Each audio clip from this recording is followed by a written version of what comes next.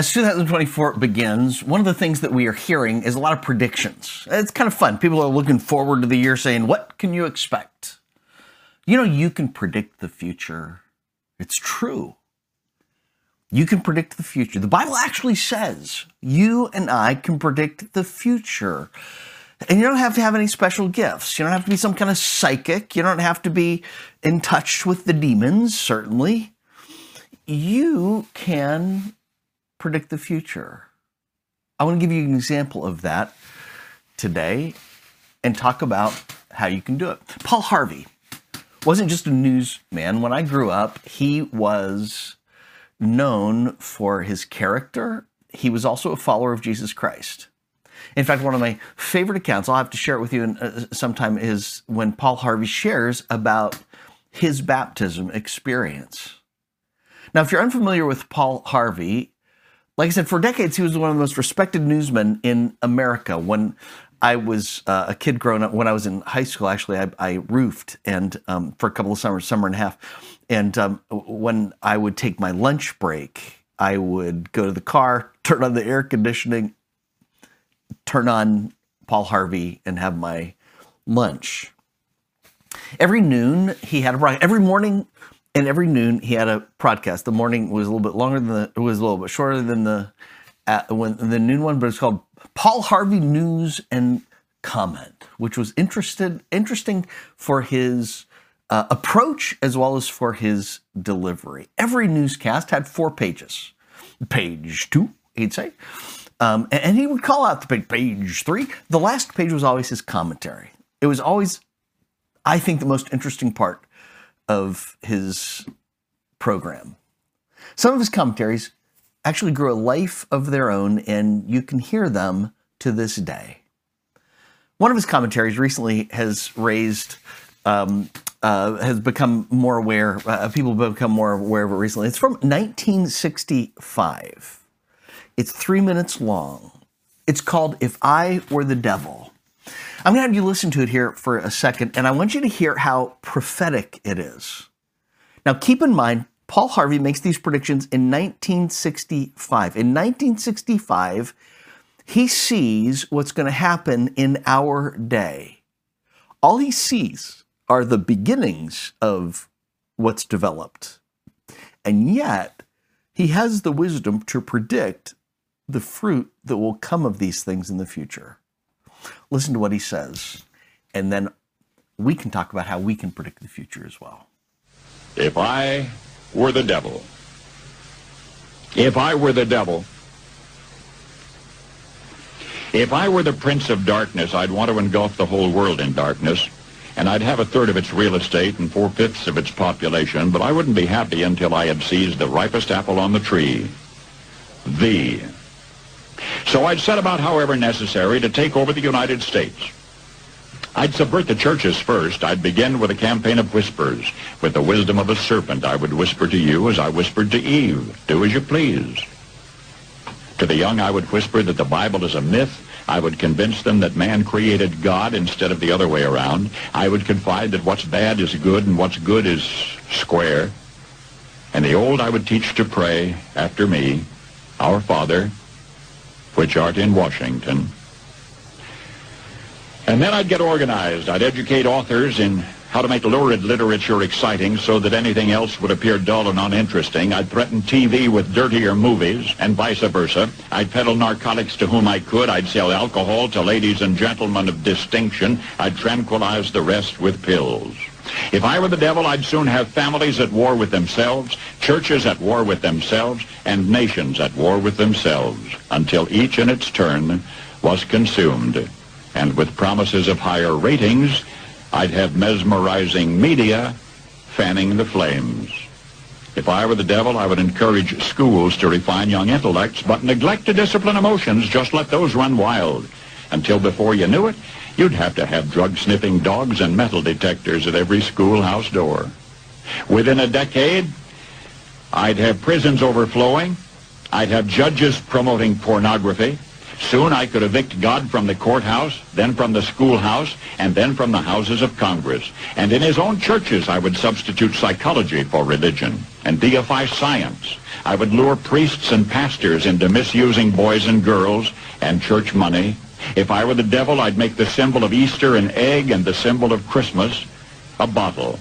If I were the devil, I'd take from those who have and give to those who wanted until I had killed the incentive of the ambitious. And what'll you bet? I couldn't get whole states to promote gambling as the way to get rich.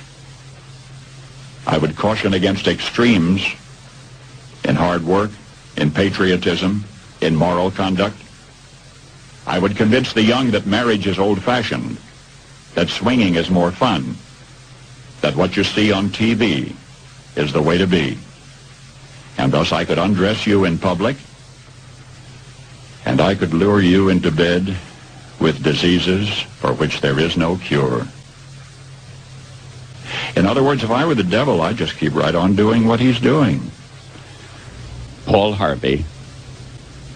Good day. Isn't it amazing how accurately Paul Harvey was able to predict the future? How it's not psychic science, it's Psalms 119. You, through your commands, make me wiser than my enemies, David says of God. For they are ever with me. I have more understanding than all my teachers. Your testimonies are my meditation. I understand more than the ancients because I keep your precepts. I have restrained my feet from every evil way, that I may keep your word. I've not departed from your judgments, for you yourself have taught me. How sweet are your words to my taste, sweeter than honey to the mouth. Through your precepts, I get understanding. Therefore, I hate every false way. Your word is a lamp to my feet and a light to my path. The Bible actually says we can predict the future by knowing God's word. Think about that. David says knowing God's commands tells him how to live today because of what's best for the future. God's commands tell also how if you ignore him today, if your family ignores him, if your nation ignores him, the scriptures are really clear what happens as a result. The Bible's really clear. Righteousness exalts a nation, but sin is a reproach to any people. The reason that Paul Harvey could make these predictions about the future is because he knew the Bible. And he could see in those seeds of disobedience, the seeds of rebellion that were being sown in the 50s and 60s, how unless there was repentance, what they would come to. Two applications. First, would you listen to people when they know the Bible and forecast the future? You know, people would avoid so much pain if they would just listen to Bible-believing teachers as they warn, if there's not repentance, this is what's going to happen. You know, in 1965, most people dismissed Paul Harvey's predictions as alarmist. They'd say things like, well, he's just a conservative. Things really aren't that bad. Things won't get that bad. Those slippery slope arguments are fallacious anyway. People will never go that far. Today, you don't have to be conservative to admit his concerns were reasonable.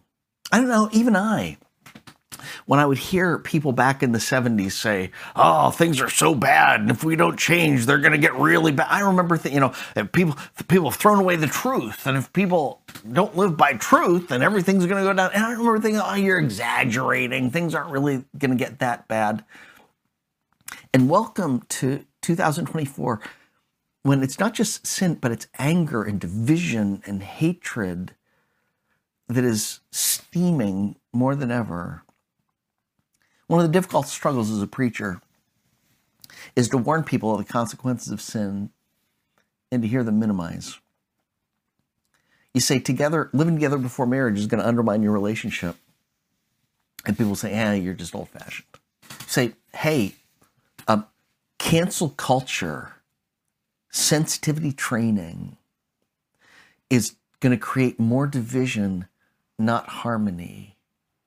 Look what happens in places where people aren't allowed to speak freely, like the Soviet Union, like Nazi Germany.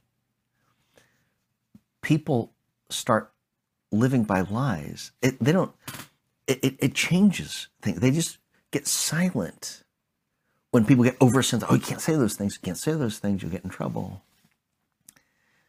Forgiveness is the key to our world today. Empathy is the key.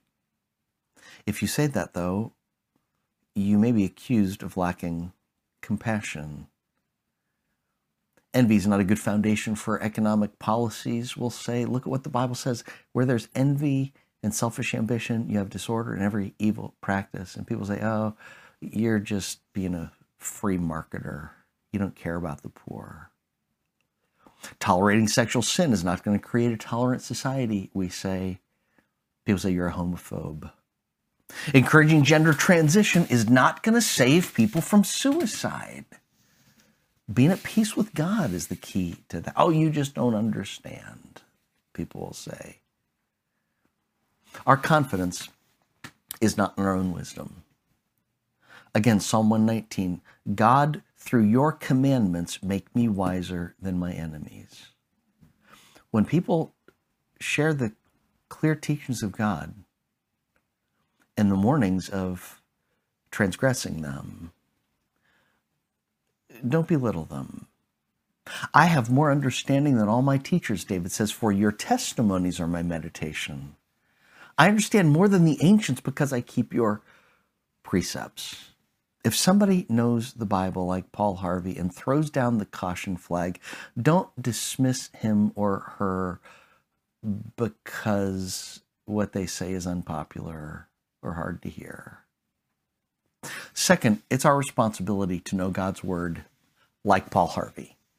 We all ought to be able to predict the future because we know God's word so well. Remember God's word, what God said in Ezekiel chapter 3? If I say to the wicked person, you will surely die, but you do not warn him. God says, if I say this person will surely die if they behave like this, but you don't warn him, you don't go out and warn him about his wicked way in order to save his life, that wicked person will die for his iniquity. I'm predicting the future, God says, and yet I will hold you responsible for his blood. But if you warn a wicked person, and he doesn't turn from his wickedness or his wicked ways, he will die for his iniquity, but you will have rescued yourself. In other words, God says you can predict the future of people who choose wickedness, of people who choose sin. You can predict the future. If they don't repent, it's going to be trouble. If they don't repent, it's going to bring pain and suffering and ultimately death, spiritual death. You can predict the future because the Bible's really clear.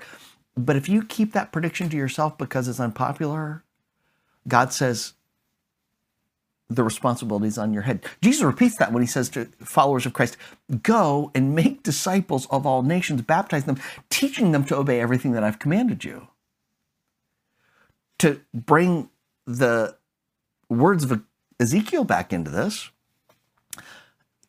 you're called to be a maker of disciples, to teach people to obey.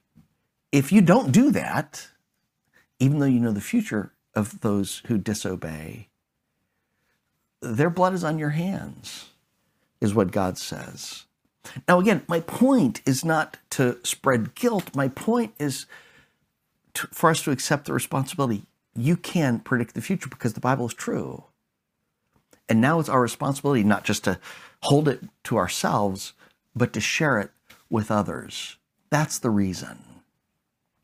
In God's word, he's made it clear the wicked will surely die. It's our responsibility to warn them, like Paul Harvey. Many scoffed in his day. Even Christians thought he was exaggerating. But today, those who are wise respect him. They admire him for his wisdom and his courage. today we kind of shake our heads at those who scoffed. May Paul Harvey's example teach us, encourage us, make us bold. Let's follow him as he followed Christ. Heavenly Father, I thank you that your word makes us wiser than we could be, wiser than those of ancient times who did not have your word, those of ancient times who didn't have all of history to see how obedience to you brings blessing and disobedience to you brings trouble. God, help us to love you and to love the people around us. Help us to be wise and discerning and to not be silent, but to love and to share, to be your people. Help us to go make disciples this week. Through Christ we pray. Amen. Thanks for joining us.